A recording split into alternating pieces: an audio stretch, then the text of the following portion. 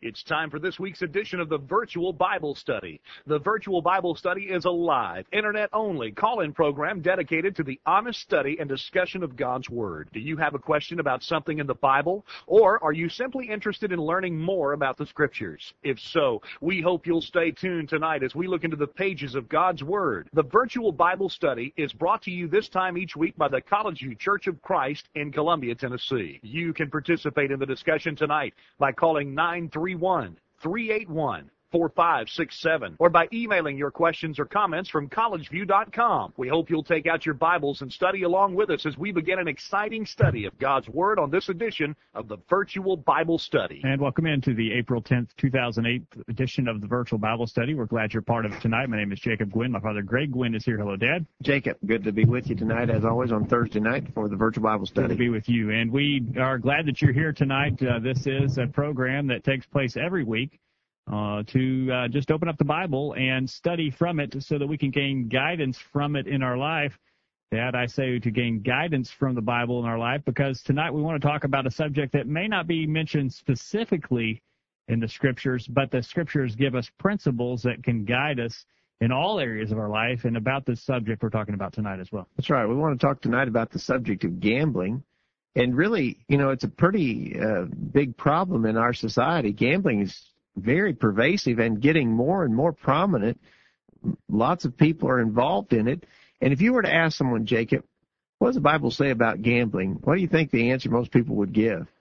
Well, don't know what answer they would give, but I think they'd probably say, well, like you were saying, they'd probably say, oh, I don't even read about that in the Bible. And I know there are a lot of people who believe the Bible and read the Bible and would claim to be following the Bible who would have no problem with gambling. I think that's right. I think there's plenty of people who call themselves Christians who do gamble, who participate in the lottery, who buy lotto tickets and all of that sort of thing. There are certain religious organizations who sponsor gambling activities. Yeah, that's right. The Catholic Church, for instance, for many years has been very prevalent in sponsoring bingo and gambling on bingo. You can go and participate in their bingo contest, and it is a form of gambling. We'll talk more about that, but there's a case of even a huge religious body that's involved in promoting gambling. So it's a very prevalent thing. You had a couple questions to spark the interest in the subject tonight. Hit those questions real quick. Yeah, as we often do in fact, we do it every week on Thursday. Earlier in the day on Thursday, we send out an email question, a couple poll questions to those who are on our update list. And we've been reminding you, if you'd like to get on that update list, send us an email. Let us know. Just put in the subject line, add me to your email list, and we'll do that. And every week on Thursday, to our regular participants, we send out a couple of questions to start getting feedback for the program. And today we asked two questions, and we've already got some responses. We want more. If you've not answered yet, please send in your email answer or give us a telephone call. Is gambling a sin? And if so, give your single best scriptural argument to prove it is a sin. Now, some people might say it's not. I think that if you say it's not, then give us your justification for why you believe it's not a sin. If you believe it is a sin, give us a scriptural argument to support your position. So that's question number one. Is it a sin? And if so, what's your argument to prove that it's a sin? Number two, is it gambling to do a couple of things? Number one, is it gambling to play the stock market? In other words, to have investments in the stock market. Maybe that'd be a better way to say it. Is it gambling to have investments in the stock market? And is it gambling to buy raffle tickets? For instance, the Little League season has started up in full force, and I can already see the Little Leaguers coming around with their raffle tickets. If you'll buy a raffle ticket, you'll have a chance to win a new fishing pole or something, but whatever. Is it gambling to buy one of those raffle tickets when the kids come around, or when the volunteer fire department has a raffle, or whatever? Is it gambling to buy a raffle ticket? So those are our questions for. Let us know your thoughts at 877-381-4567, or email your comments or questions to questions@collegeview.com. We hope you'll participate in the program tonight, and join us in the studio tonight to help participate in the program. Bob Tidwell is here. Hello, Bob. Hey, how you doing? Thank you for coming tonight. and we look forward to talking with you. Yeah, we're going to throw it to you, Bob, and let you make all these arguments for us here on this gambling. It was a real gamble for you to show up. Yeah, you took a big risk being here tonight. But, Jabe, just to get a handle on how big gambling is, I pulled some statistics off the Internet earlier today. Gambling has increased tenfold in the United States since 1975. So, you talk about it being a pervasive thing, lots of people involved in it. Gambling has increased tenfold, 10 times as much gambling now as there was 30 years ago. 37 states have state-sponsored lotteries. Unfortunately, our own state of Tennessee has recently joined those ranks. We have a state lottery in Tennessee. We fought it hard. We're able to keep it out for a while, but those who were promoting it finally succeeded in getting it. It's estimated that 2/3 of the adult population placed some kind of a bet last year. 2 out of every 3 adults in the U.S. made a bet on something last year. And you want to talk about how big it is? The legal proceeds from gambling are estimated to be close to $50 billion a year. That's the legal proceeds from gambling. There's a lot of illegal gambling goes on, a lot of unreported gambling goes on. But gambling from casinos and lotteries is estimated last year to have been close to $50 billion. That's huge. And that just tells you how much gambling is taking place and how many people are getting involved in gambling. All right. We want to hear from you. Let us know your thoughts. Join in on the phone or over email tonight as we talk about this subject, the subject of gambling. Bob, it's clear looking at our society and just our everyday acquaintances, we know that gambling is a big problem. It sure is. The state of Tennessee has gotten involved in it in the way of the lottery, and many people have really got into it. Certainly. Have you ever been in a convenience store and had to wait to pay for your gas or your soda pop because there was a line of people there wanting to buy lottery tickets? It's amazing to me. But, I mean, you see it just when you go to the store and you see them buying their tickets. I've been looking over the questions that you sent out, Dad, and the answers that we've gotten back so far, and it looks like we have people on both sides of the issue tonight, at least to some extent. And so we are looking forward to our listeners' participation. I got a quote, an ancient quote. Some of you who are listening will recognize the name Tertullian, who was a 2nd century Christian and did some writings. Now, he was not an inspired writer, but he's often quoted as one of the earliest Christians, not an apostle, not an inspired man, but one of the earliest Christians whose writings have been preserved. And a quote from Tertullian, notice this, it says, "If you say that you are a Christian when you are a dice player, you say what you are not because you are a partner with the world." And so, we talk about the increase of gambling and how many people are involved in gambling, that even Christians today are involved in gambling. But way back in the 2nd century, not long after Christianity had started, apparently people were gambling and Christians were being enticed to gamble as well. And so it's not a brand new problem. It's been around for a long time. And I was looking at the statistic you had just a minute ago. 2/3 of the adult population placed some kind of bet last year. I don't know the statistics, but I would say more than 2/3, or in that 2/3 would have to be the percentage of people who claim to be Christian in America. Is that up in the 70s? I or 80s? hope it's not. Yeah, that's right. I mean, at least professed Christian. We use the term as loose as the world uses that term. That's right. But, I've known some that I believe to be fairly conservative, sound Christians on most matters who try to argue in favor of buying those state lottery tickets. So it's not a slam dunk to even assume that, conservative, faithful Christians are abstaining from these gambling practices. Many are not. So we need to study it. We need to find out what the Bible says. But that takes us back to something you said earlier, Jacob. Do a word search. Fire up your computer software there, your Bible software, and do a word search for gambling. I'm going to tell you something. You're not going to find it in the Bible. The word's not there. But there are principles, Bob, that guide us, as in so many other things. We don't read about specific things mentioned in the Bible. We have principles that guide us on how to make the right decision. Yeah, that's correct. When I first heard what we was going to talk about this evening, one of the first things I thought about was Colossians 3, verse 5. And the idea there is Paul's warning about the idea of covetousness.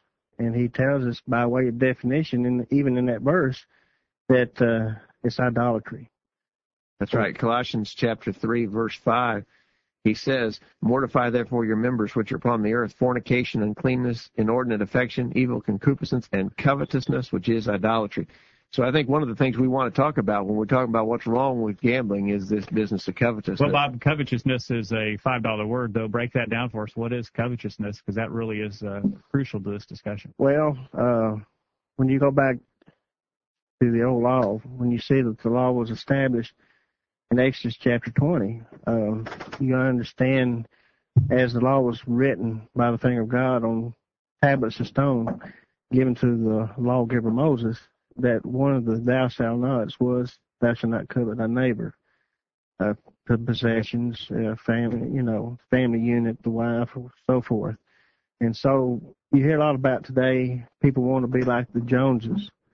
And we get in this fast-paced society trying to make a living, and we want to keep up with everybody else, to have the nice luxuries of life, where we need to be more focused on seeking God's kingdom.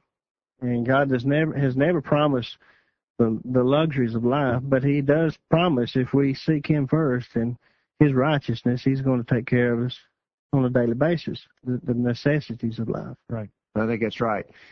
We want to get to, and we want to get your input. Remember, one of our questions is tonight that we want your input on, is gambling a sin, and if so, why? I think Bob has opened up probably a prime argument here that we want to investigate as we get into this on the idea of covetousness. But send us your argument. If you think gambling's a sin, send us your scriptural argument that proves it. Now, we're not looking for personal opinion here. You know, you may or may not like to gamble. You may personally prefer it or not prefer it. That's personal preferences are one thing. We want scriptural arguments. If it's a sin, send us your scriptural argument that proves it's a sin. If you think it's not a sin, then give us an argument to justify that. That's what we're asking for there. I think it's really important in this discussion to get an adequate definition of gambling, because that's going to go to the second question. Is it a sin to invest in the stock market? Is it a sin to buy a raffle ticket? We got to have gambling defined. We got to have a good working definition of gambling. And one of the best that I've seen comes from a fairly common source, the World Book Encyclopedia. And the World Book Encyclopedia says this is what gambling is. I think it works. It's a pretty good working definition. Betting on the outcome of a future event, gamblers usually bet money or something else of value as a stake on the outcome that they predict. In other words, there's some future event, and so they take something of value and put it up as a stake at risk for to stand in lieu of their prediction of what will happen in that future event. So let me read that again. Betting on the outcome of a future event, gamblers usually bet money or something else of value as a stake on the outcome they predict. When the outcome is settled, the winner collects the loser's stake. All right?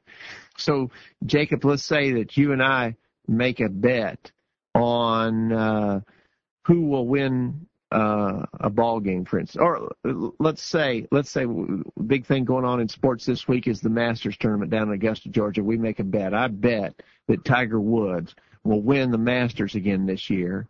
And I'm willing to say I put up $5. I bet you $5 Tiger Woods will win the Masters. I give you the whole rest of the field. I'm taking Tiger. I'll give you the rest of the field, and I bet $5 that Tiger wins.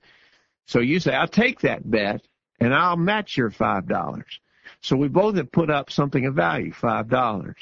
It's a future event. The outcome of that golf tournament has not been determined yet. It's a future event. So there's your future event. It's an uncertain event. Now, Tiger's been winning everything lately, but it's not certain that he'll win. And so it's an uncertain future event. I make a prediction, and I put up something of value in regards to my prediction of the outcome of that future value, and you do the same. Now, when Sunday evening rolls around and that golf tournament ends, then if Tiger is the victor in the golf tournament, I take your money. I take your stake. If Tiger does not win, you take my stake. That is the definition of a gambling proposition. That's how it works.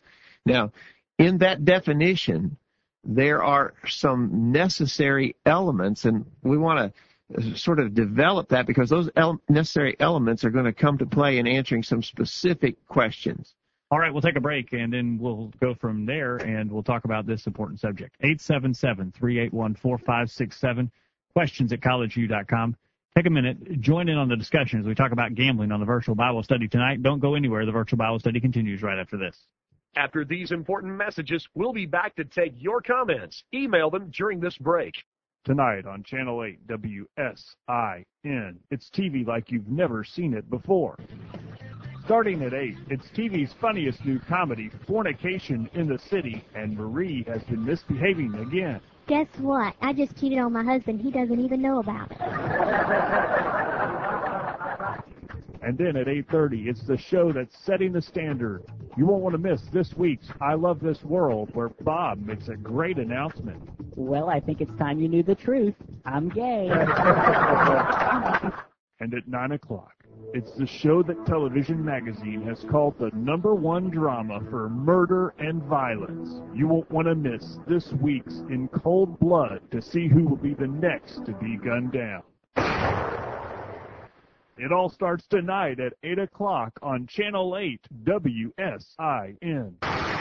I'm Greg Gwynn, reminding you that sin is a terrible thing and that those who are entertained by watching others sin fall under the condemnation of God that is mentioned in Romans 1:28. Be careful what you watch on television, because in spite of what the devil wants you to think, sin is always sin, and it's never funny.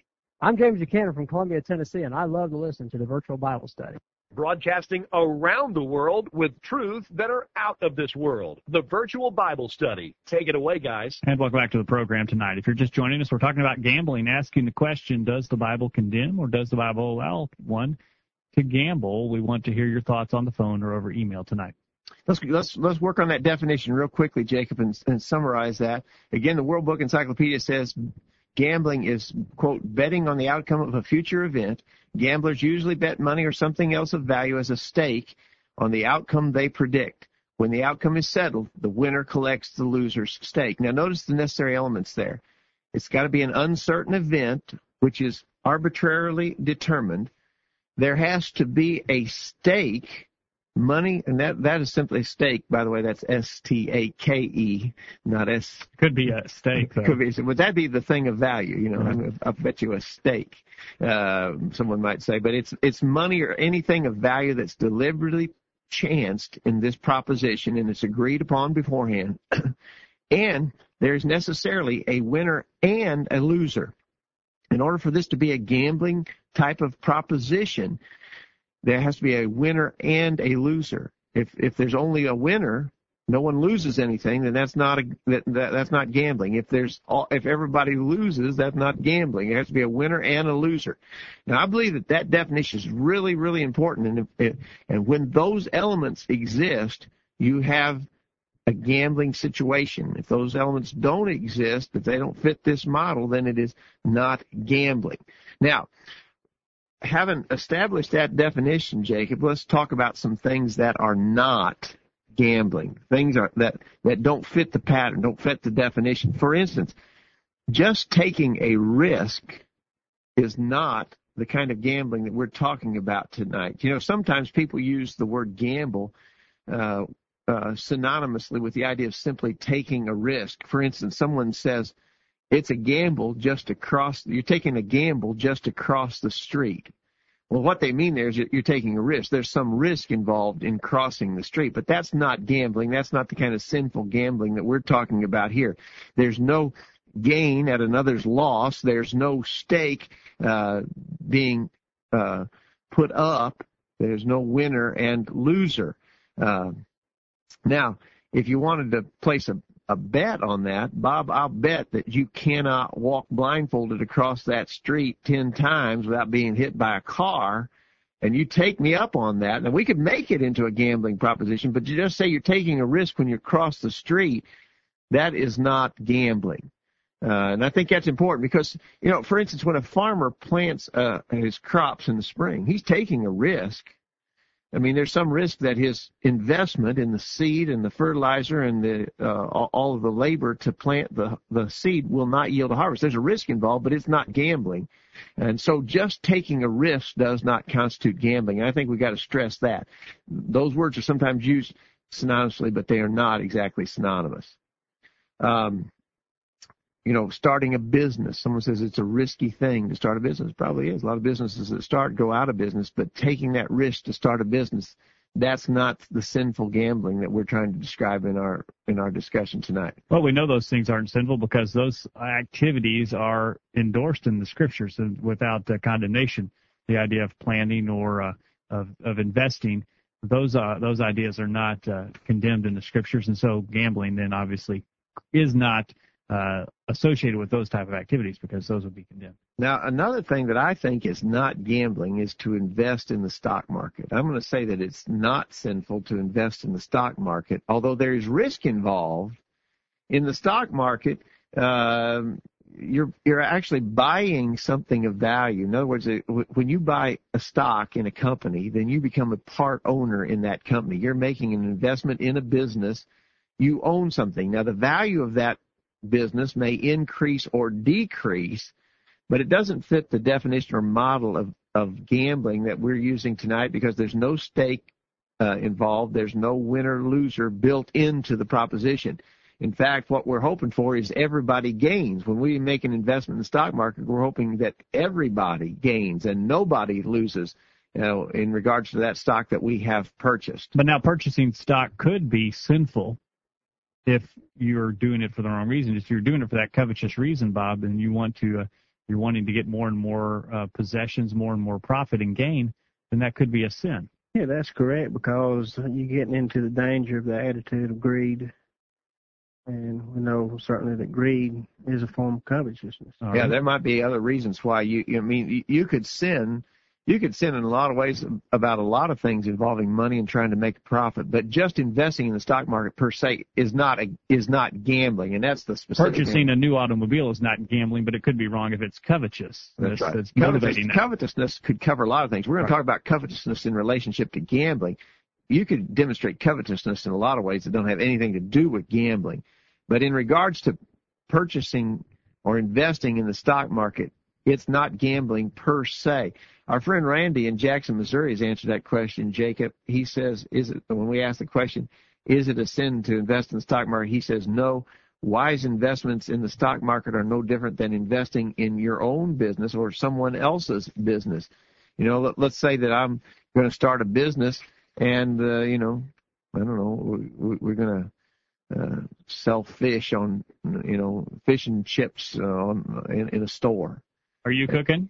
Well, you're probably not eating if I'm cooking. That could be risky investment there. Yeah, but if I'm going to have to put up some money to get my business started. I'm starting this fish restaurant. I'm going to have to invest some money, but that's not gambling. Now, there's risk involved. I could lose that money if the restaurant doesn't succeed.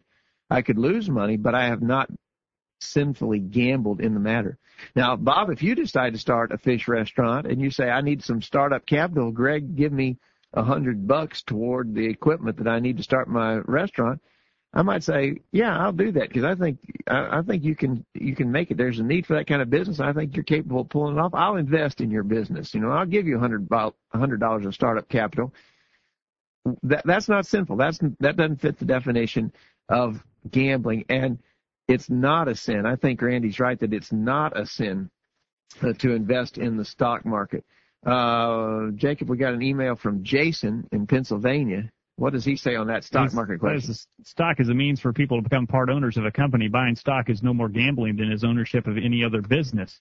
When stock is sold, both buyer and seller agree on the price. There is no wager, no prior agreement to risk loss at another's expense.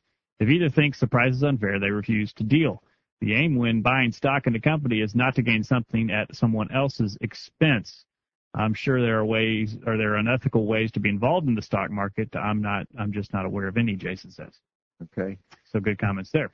All right. And we got an email from Johnny in Loretto, Tennessee, who says, of course, it is gambling to play the stock market. If you're asking if it's wrong to play the stock market, it depends on your motives.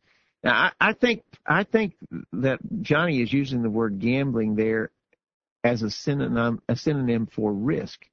I think this is an example of how sometimes we use those words interchangeably. He says, is it gambling to play a stock market? And he says, of course it is.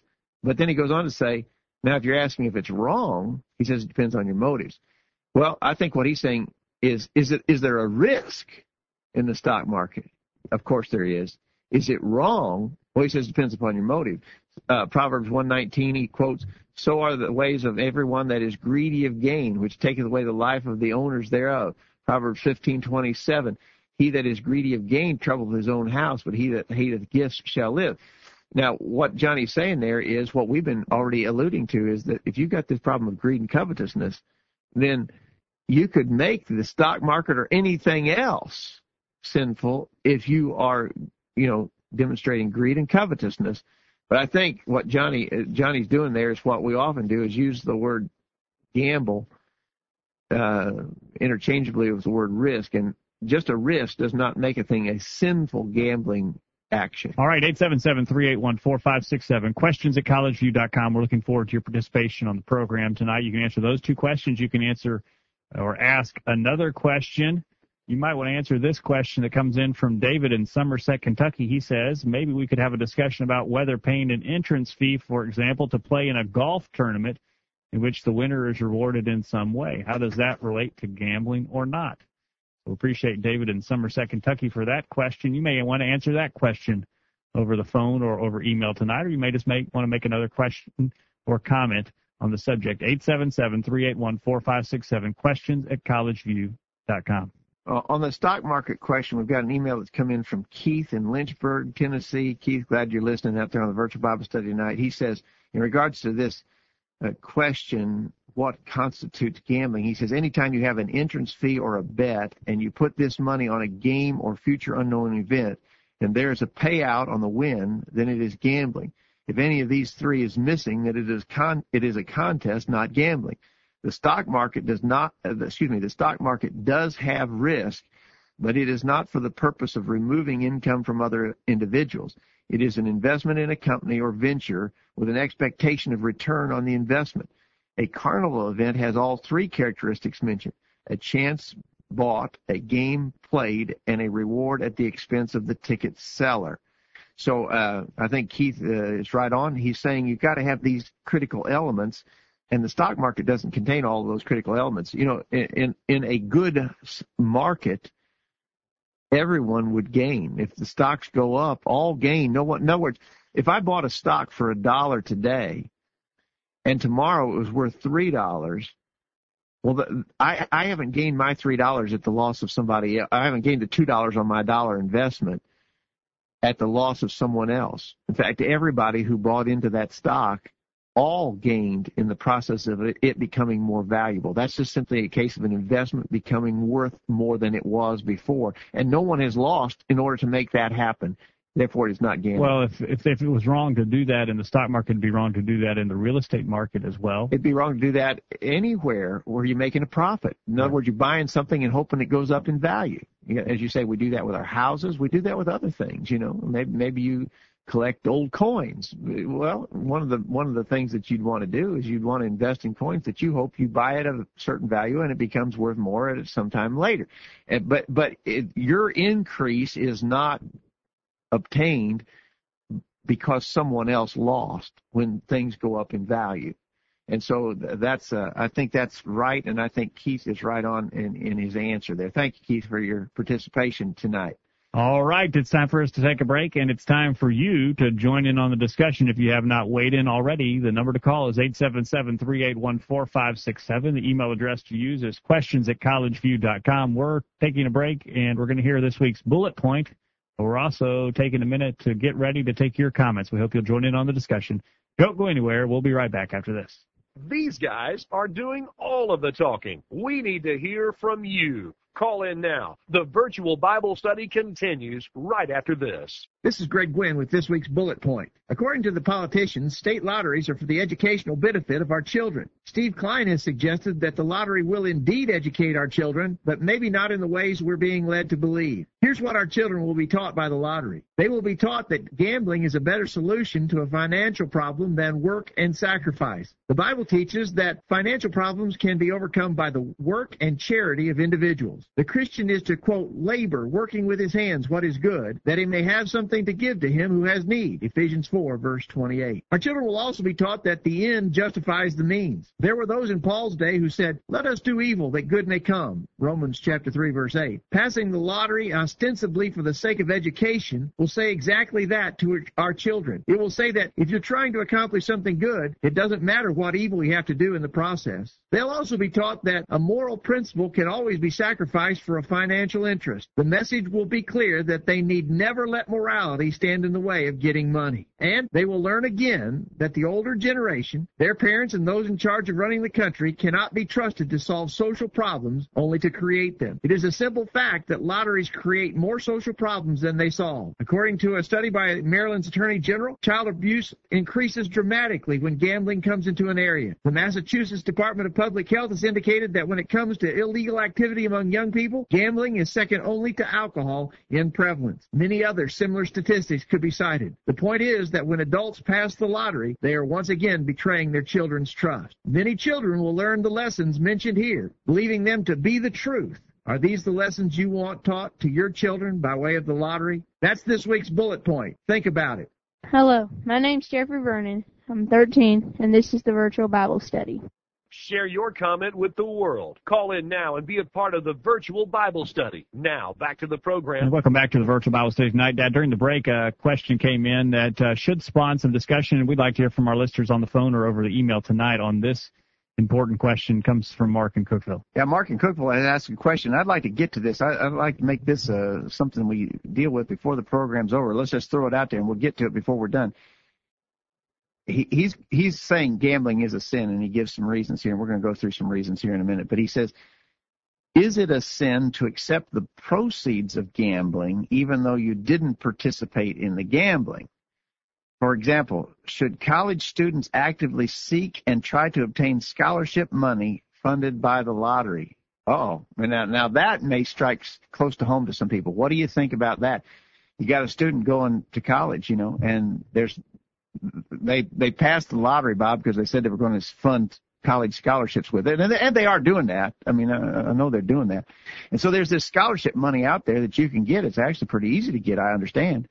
And yet it's come from gambling proceeds. Would it be right for someone who opposes gambling to say, I will take the money from that gambling-sponsored scholarship? That's a powerful question, Mark. You have really hit upon something there, Mark, and we appreciate your participation. And Bob looks like he has an answer to that question, and I think our listeners will as well. So we'll hold that for now, and we'll get to it later on in the program. Send your email now or jump on the phone and let us know your thoughts. Could you take that scholarship money that comes from gambling proceeds? Let us know your thoughts on the program. Real quick, we want to get to some of these scriptural arguments about gambling, but I want to take that other part of that one question we asked, Jacob. Is it gambling to buy raffle tickets? We've been trying to define gambling and what it is, and is it gambling to buy a raffle ticket? The Little League comes around, they're selling raffle tickets because they're trying to get up money to run their Little League operation. Is it gambling to buy a raffle ticket? Jason in Pennsylvania says, I've heard people say that when you get a raffle ticket, you're giving a donation to a good cause. The way I see it, buying a raffle ticket is a purchase, not a donation. It's great to make a donation to a worthy cause, but we shouldn't be deceived into gambling when someone claims that buying a raffle ticket is a donation. It's gambling. Just give a donation. Our focus on giving a donation should never be on what we can receive out of our gift. I think he's right. I mean, I don't mind giving a couple bucks to the local Little League, to operate their program. But I should not say, well, I'll give the couple bucks if I've got an outside chance of winning that fishing pole. Isn't that the way we look at things, though, Bob? We'll do something if there's something in it for us, even with serving God. That's how we look at our service to God. I'll do it if I get something out of it. Yeah, I think we do because we usually think about ourselves on a daily basis. Well, the first thing, right? Yes, I think it's just common thought. First things that we do is, what can I get out of something? And regards to the idea of receiving money, like a scholarship through the lottery, it's funny that y'all brought that up because my oldest son is looking to go to college, and we've talked about the idea of could he or should he receive the benefit of that kind of money. And certainly we of the persuasion that no, we shouldn't go that route. Okay. All right. We'll hear what. Okay, Bob's on record. We're gonna see who else will go on record about that question. Look, on the raffle ticket question, Randy in Jackson, Missouri says, is it gambling to buy raffle tickets? He says maybe yes, maybe no. If I consider the purchase of a raffle ticket a pure donation, it's okay. If I buy the ticket out of greed and wanting to multiply my money at another's expense, then it's gambling.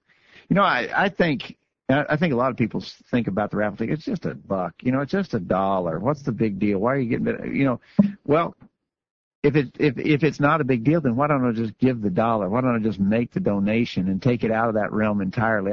That's always been my approach to that.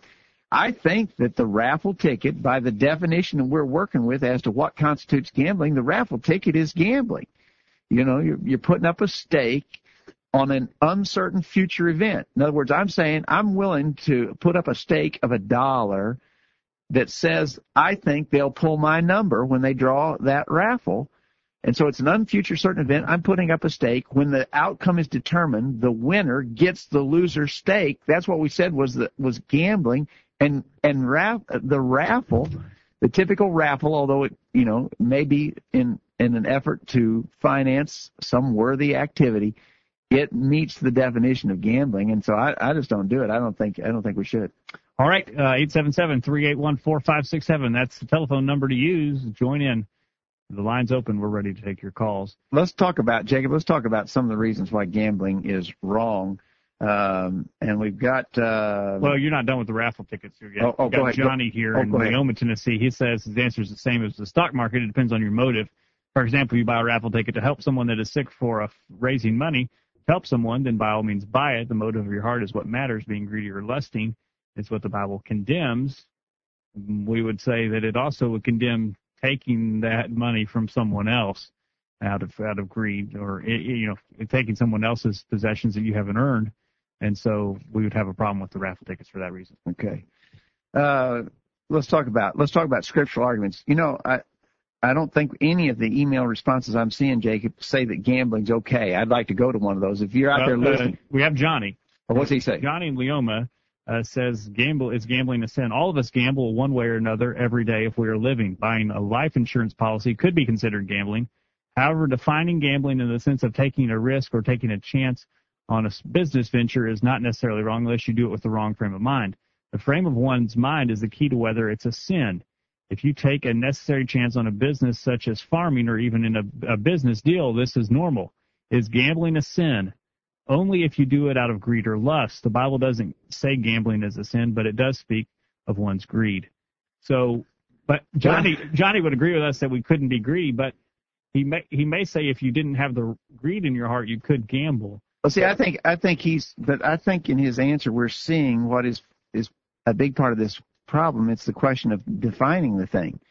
He's equating gambling with taking a business risk or some other thing that may bring a return or not a return. And we're saying that to take a risk, he mentions a chance on a business like farming or a business deal. He says that's not necessarily wrong. I agree, that's not wrong.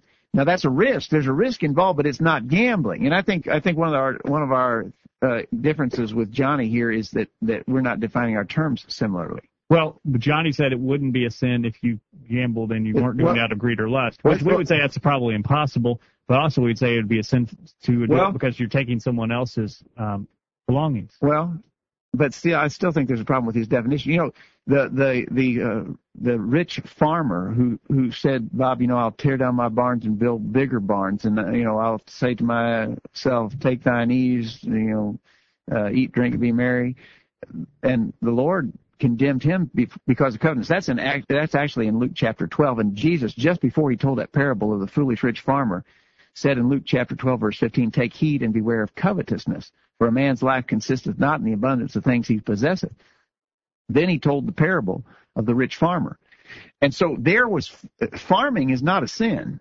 People have been farming ever since there was time. Ever since Adam got kicked out of the Garden of Eden, people have been farming. It's not a sin to take a risk on planting a crop and gaining a return. But you could sin by greed and covetousness as a farmer. That rich farmer in Luke 12 did. And I guess that's what Johnny's talking about there, but that doesn't fit the gambling definition. So I think that's where I think Johnny would agree with the arguments that we're going to make in saying that gambling is wrong. And so we appreciate his comments tonight. Let's go through those arguments, Dad, quickly before we go to our next break. I think that one of the things we say about gambling that would make it wrong is that it is addictive. Statistics say 15 million people in the United States are displaying signs of gambling addiction. It may be more than that now. Are those statistics current? I don't know how current these stats are. The internet has really prompted a lot of gambling. Yeah, there's a lot of internet gambling. That's right. This source says the average debt incurred by a pathological gambler in the United States is between $55,000 and $90,000 debt incurred. In other words, that's how bad it gets. That guy's maybe upwards of $100,000 in debt, and he keeps gambling. He's got a problem. It's addictive. And the Bible warns us about addictive practices. 1 Corinthians 6, verse 12, Paul says, I will not be brought under the power of anything. And the New American Standard says, I will not be mastered by anything. People are being mastered by or brought under the power of gambling. And so we would say it should not be engaged in because it has addictive properties. All right, yeah, you look at those people who have gone into debt and risked their family's well-being for gambling. Certainly it is addictive, Bob. That can't be denied. That's exactly right. What we need to be addicted to is the Word of God and have the mindset that we want to please God. And the idea of gambling takes away from that mindset of serving. All these what it does is a good point you've got in this too is that it violates the principle of our love for one another, and it goes against Matthew 7:12, what we might call the golden rule. Exactly right. It violates the principle of love, that we're supposed to love our neighbor. In other words, I don't love you if I'm trying to take what's yours, and that's what gambling does. If you and I bet on something, Bob, then I'm trying to get what's yours. Right. And so I couldn't be loving my neighbor as myself. Well, that's the problem with sin. It's self-centered. We've got this old cliche of me, myself, and I. And I think that's what's wrapped around this idea of gambling, is that we're looking to gain on the expense of someone else. Exactly right. Keith in Lynchburg says, gambling's a sin. The sole purpose of gambling is to redistribute the funds of many to the bank accounts of a few. The best verse I can come up with is love thy neighbor as thyself. If we treat our neighbor as ourselves, we wouldn't be trying to get his paycheck for nothing. And so Keith in Lynchburg has mentioned that as one of the arguments about gambling. So we've said it's addictive. It violates the principles of love and the golden rule. It's covetousness. We've been mentioning that since the program started. One of the problems with gambling is it's a sure sign of covetousness. Why would you do it if you weren't demonstrating covetousness? Another thing about it... Yeah, why would you even engage in it, Bob? If I didn't want what you have, why would I even want to bet you for something that you have? Why would I want to gamble with you for something that you've got? I have to want your possessions before I'll even enter into that. And that's correct. And again, God warns us about that. We need to take care of our own and make a living for ourselves. Again, the head of the household is charged to take care of his family unit, and that's to go out and make the living yourself instead of trying to take it from others who have it. One of the things that we also see about gambling that would be make it wrong is that it's a violation of the principle of stewardship. You know, we are blessed with things from God, and based upon those blessings, we're to be good stewards of how we use those blessings. And gambling is just bad stewardship, to be sure. I mean, you think about people gambling, there are obviously more people losing than gaining. The casinos would go out of business if they were giving out more than they were taking in. The state lotteries would not be funding anything with lottery money if they were paying out more than they were taking in. It's a bad bet. I saw this statistic I thought was pretty interesting. Households with incomes under $10,000 bet nearly 3 times as much on lotteries as those with incomes over $50,000. Who's buying lottery tickets? When you go in the convenience store and you see people buying lottery tickets, who's buying those lottery tickets? As a general rule, there's obviously exceptions to it. The rich people are not buying lottery tickets. It's the poor people who are buying those lottery tickets with the idea that they can get rich quick and easy. And they're losing their money. And what I think is particularly troubling, and I've talked about this before, for instance, as it is here in the state of Tennessee, they're using lottery money to fund scholarships. The poor people are buying lottery tickets to send the rich people's kids to college. And that's really sickening when you stop thinking about it. But it all goes to this idea of poor stewardship, and the poor people who are hoping to get rich quick are losing their money by gambling. All right, we're going to take a break, and then we'll get your questions or comments on the other side. Hopefully we'll get some questions or some comments about the question that Mark posed from Cookeville, Tennessee, where he asked, could you take the scholarship money that many states are offering that comes from the lottery proceeds? Could you accept those proceeds as scholarship money if it comes from the lottery? Let us know your thoughts at 877-381-4567. Questions at collegeview.com. We'll continue right after this. Did you hear what they just said? Call in during this break and let everyone know what you think. The virtual Bible study continues after this announcement.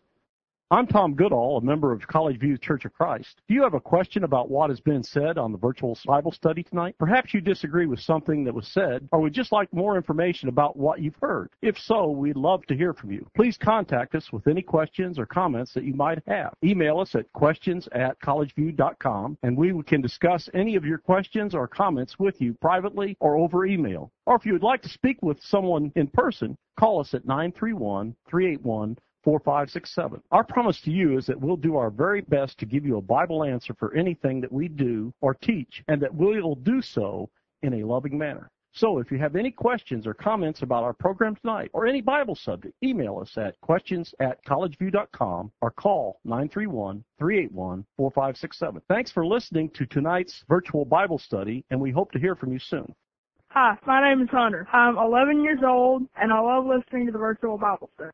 We're waiting to hear from you. Call in right now and join in on the virtual Bible study. Now, back to the program. And welcome back. Thank you for joining us on the virtual Bible study. We want to remind you this program is brought to you by the College View Church of Christ. Check out our website, collegeview.com or thevirtualbiblestudy.com to find out more about what the College View Church of Christ is all about. Talking about gambling on the program tonight, Jason in Pennsylvania has this response to the question, is gambling a sin?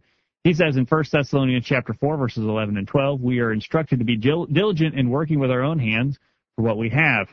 When you gamble, you are trying to get rich quick at someone else's expense without effort. Instead of accomplishing productive labor that benefits others, the gambler seeks to get something for nothing by taking what other people have earned. This is not a work ethic that the Scriptures teach us to have. It is not loving to those who lose when we win. Gambling is an action mostly based on covetousness and greed. It does not set a good example and can lead to addiction and other sins. Right on, Jason. I think you're exactly right. Thanks for your answer tonight on the Virtual Bible Study. Mindy in Jackson, Tennessee says, my scriptural objection to gambling would be covetousness and greed. Ephesians 5:5, 1 Corinthians 6:10. Is it being a good steward of God's money? Luke 12. You risk losing money because of your own greed and covetousness. The love of money is the root of all evil. 1 Timothy chapter 6, verse 10. The golden rule, the gambler wants everyone else to lose, Philippians 2, verse 4. Also, what kind of example and influence on others would I be if I gambled my money? So several good reasons there listed in Mindy's email. Thank you, Mindy, for listening to the virtual Bible study tonight. All right, we've got a couple questions out there still. Real quick. I got to get Mark's answer to this, Jacob. He says gambling is a sin. He references a tract by Donnie Rader on this subject, and he says 1 Corinthians 6:12, gambling is addictive and we should not be brought under the power of anything. It's covetousness, Colossians 3:5. It violates the principles of love and the golden rule. It's stealing by consent, Matthew 7, verse 12. And he says there's more in that tract on that subject. So that's not a good tract to get a hold of Donnie Rader on gambling. He's got a tract. Thank you, Mark. All right, we have a few minutes left in the program. We've got two questions out there at least that we'd like your consideration and your comments on. We have David in Somerset, Kentucky. He asked, is it a sin, is it gambling to enter into a golf tournament, maybe a fishing tournament where there's an entrance fee and where the winner takes the pot? Is that gambling? And then Mark in Columbia, Tennessee has asked, What about taking scholarships that are funded by the lottery? What do you think about that? Let us know your thoughts. 877-381-4567, questions@collegeview.com. Plenty of time to take your comments tonight. Keith has sent in an email here, Jacob, to answer the question about entering like a golf tournament. He said you had a question about golf scrambles. One of the reasons why I studied to find the truth was because the minister where I was attending promoted a scramble at church with it even being in the church bulletin. He said, when I confronted him about it, his argument was that the insurance company that insured the event required a payout on a hole-in-one, etc. He said it was not gambling, but I told him it had an entrance fee. It had a game played, with the hole-in-one being the goal of the players, and cars and trucks and money being paid out to the winners. How does an insurance company requiring a payout change the fact that it is gambling, even if it's for a good cause? When is it the church's business to take part in such an event? So that's Keith's response to that. I think what Keith is saying, and I think I have to agree with him, is that those elements that we've said establish a thing by definition as being gambling are present in that kind of an arrangement. So I think, if we're going to be consistent, on these kind of questions, one of the great challenges is to be consistent. I think if I brought up to most people and said, listen, would you take $10,000 and go to Las Vegas and venture it in gambling in Las Vegas? $10,000. They say, oh man, no way, $10,000. Would you take 10 cents and wager it on the flip of a coin, heads or tails, and you win or lose 10 cents? It's just 10 cents. But the point of it is, if we're going to be consistent, then $10,000 or 10 cents doesn't matter. If we're consistent in the matter, if it's gambling, and if it fits the definition of gambling, you got to stay away from it. All right, 877-381-4567, questions@collegeview.com. Thank you, Keith, for your input on the question tonight. We have some other comments coming in. All right, we got a response from Jackson, Tennessee on the scholarship question. Jacob says, if gambling is a sin, then we should not want to accept the proceeds from sin. Abstain from every form of evil. If we want to go to heaven, we'll avoid anything that is questionable. All right. I would have to agree with that. Look, here's a parallel. I think it's parallel. I'm going to rob a bank. Bob, you said that your son, Bryce, wants to go to college and he needs some money. Now, I'm going to rob a bank tomorrow, and I want to keep some of the money for myself. But I'm going to give Bryce $20,000. I think I'll probably get, a couple $100,000 when I rob the bank tomorrow. And I'm going to give Bryce $20,000 so he can go to college next year. Would you take it? I don't think he would. That's right. I mean, if we know that it's a sinful thing that garnered the funds, we would say, absolutely not. I'm not going to participate. Or, let's say some drug dealer. He's making lots of money selling illegal drugs, and he's, I'll give you some money to send your son to college. You going to take it? No. If the proceeds have been obtained from a sinful activity, we wouldn't want to participate. All right. I probably wouldn't take the scholarship money either, but let me ask you to be consistent. The state of Tennessee collects taxes on alcohol sales, and the state uses that money to provide services to us. Are we being inconsistent when we drive on the roads that the alcohol tax is paid for, or we benefit from the services that the alcohol tax has provided? Well, certainly we don't want to endorse any of that activity, but are we responsible for how the funds were obtained if we accept those funds from the state? I understand what you're saying, but there's some difference. I mean, there's some similarity, but there's also some difference. In the matter of receiving the scholarship money, I'm receiving that personally. I'm making a personal choice to be a recipient of that activity. My problem with it would be is I would feel like I was endorsing that activity and that arrangement by accepting the funds, and I wouldn't want to endorse that. So I would abstain from it that way. There's more of a direct link to the scholarship and the lottery than there is to. In other words, when someone sees me driving my car on a Tennessee highway, they're not saying, "Look at that guy! He endorses alcohol and the buying and selling and consuming of alcohol." Nobody equates my activity of driving on a paved Tennessee highway as being an endorsement of drinking alcohol. But if I take one of the lottery scholarships, that's a direct connection to the activity. And then they could say, look at all these students, and they give the number of students, and my name is in that pile of students who've gotten the scholarship. Look at all the students who've benefited from the lottery. You ought to play the lottery because of we've gotten 50,000 students through college because of it, and now I'm one of them that can be used as a advertisement. So I agree with those arguments. We got an email from Chris in Lexington, Tennessee, who says, can we as Christians take advantage of college grant money from the Tennessee lottery? First, the Bible clearly demonstrates that covetous activities such as the Tennessee lottery are sinful. The next question many have asked is, can a Christian receive government benefits that the money is from the lottery, that money from the lottery has provided? First, we need to understand the practical side of government and our money. While the Tennessee government has sold the state the idea of a lottery by talking about how the funds will be used for educational grant money, government money and I'm not reading that right. How funds will be used for educational grant money, government and money do not work in such a simple way. When our government establishes a budget, they will not look at where the money came from to decide where it is going. Instead, they will look at the amount of it they expect to get from all the various sources and then budget it.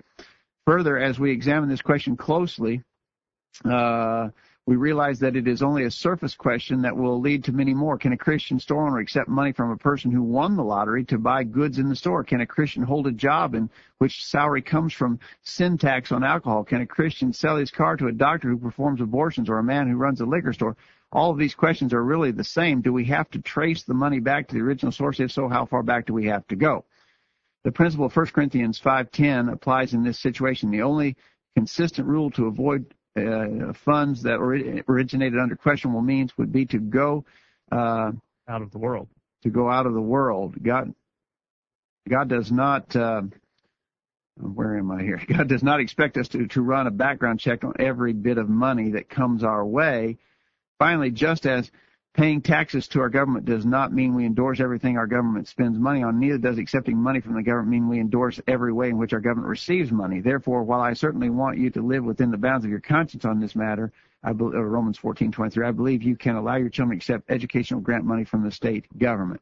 So Chris is saying, he's seeing some separation between the receipt of those scholarship funds and how they were obtained. And that's what you'd have to do in order to conscientiously participate in that.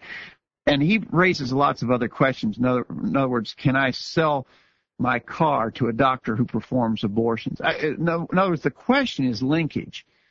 How closely are the activities linked?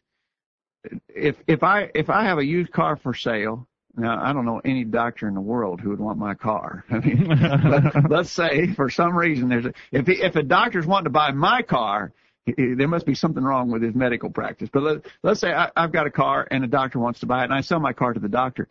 There's no linkage. Nobody who knows me who is aware of the fact that I sold this car to that doctor is going.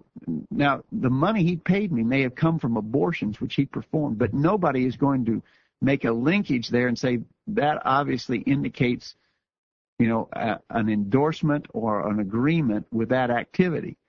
And so I think and I think Chris is right. I think he raises the right question. Is there linkage, and how closely is it linked? And there's some judgment involved in that.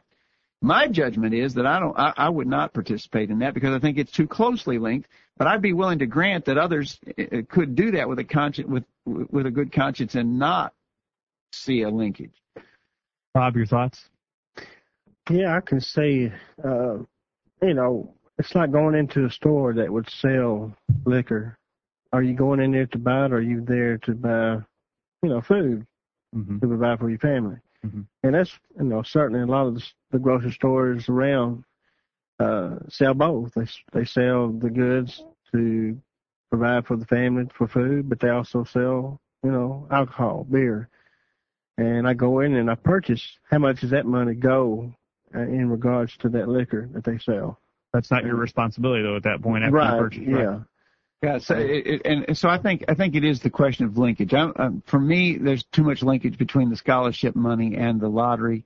But I agree with Chris. I mean, I think Chris is very thorough in his analysis of that. And I think that he's saying, it is a judgment as to how closely those things are linked. So I appreciate Chris's comment. We got a comment from Brad, Jacob. Read that one, North Alabama. All right. Brad says from Athens, Alabama, the Jewish leadership who put Jesus to death could actually answer this question correctly. As hypocritical as they were, when Judas threw down the money that the corrupt priest themselves had given him to betray Jesus, the Jewish leadership recognized that money is tainted. Therefore, they would not put that money into the temple treasury. Similarly, to take the proceeds, that is a scholarship of an evil act, that is the lottery, is wrong. I've heard such a situation called eating fruit from the poison tree. That really paints the picture well. So Brad says you couldn't take the scholarship money. Okay, and we got one more. I'm not sure this is on this question. This is a question about the stock market, and we did talk about the stock market earlier. This questioner is asking, did he mention the stock market? And we said yes.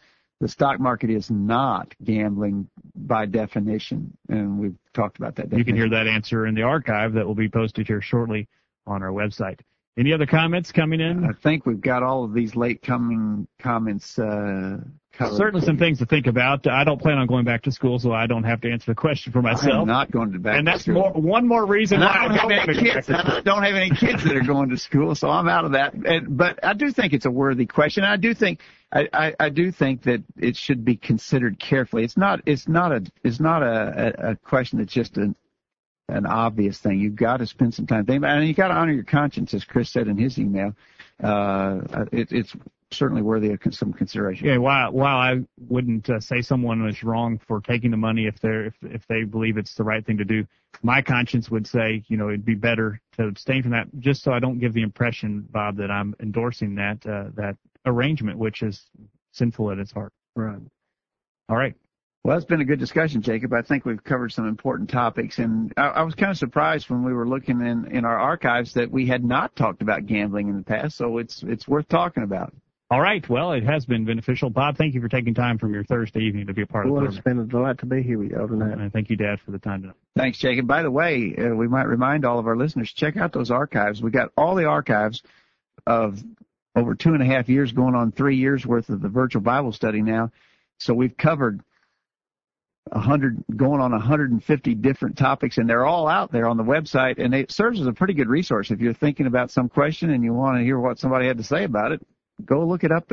You can actually search it. We don't have a search feature on our website, but if you hit Control F when you're at the archive page and type in the word you're looking for, it'll show you if it's there. We've got almost 150 programs up there, so almost every topic has been covered, but not every topic. And if you have one that we haven't talked about on the virtual Bible study, why not send it in and let us know that you'd like to have that discussed on the virtual Bible study. We'll consider it for a future program. Exactly right. Thanks for listening tonight. Thank you for listening, and we hope you'll be back here next week for another edition of the virtual Bible study. In the meantime, we encourage you to put God first in your life, study His inspired word, the Bible, live by it every day. You'll never regret it.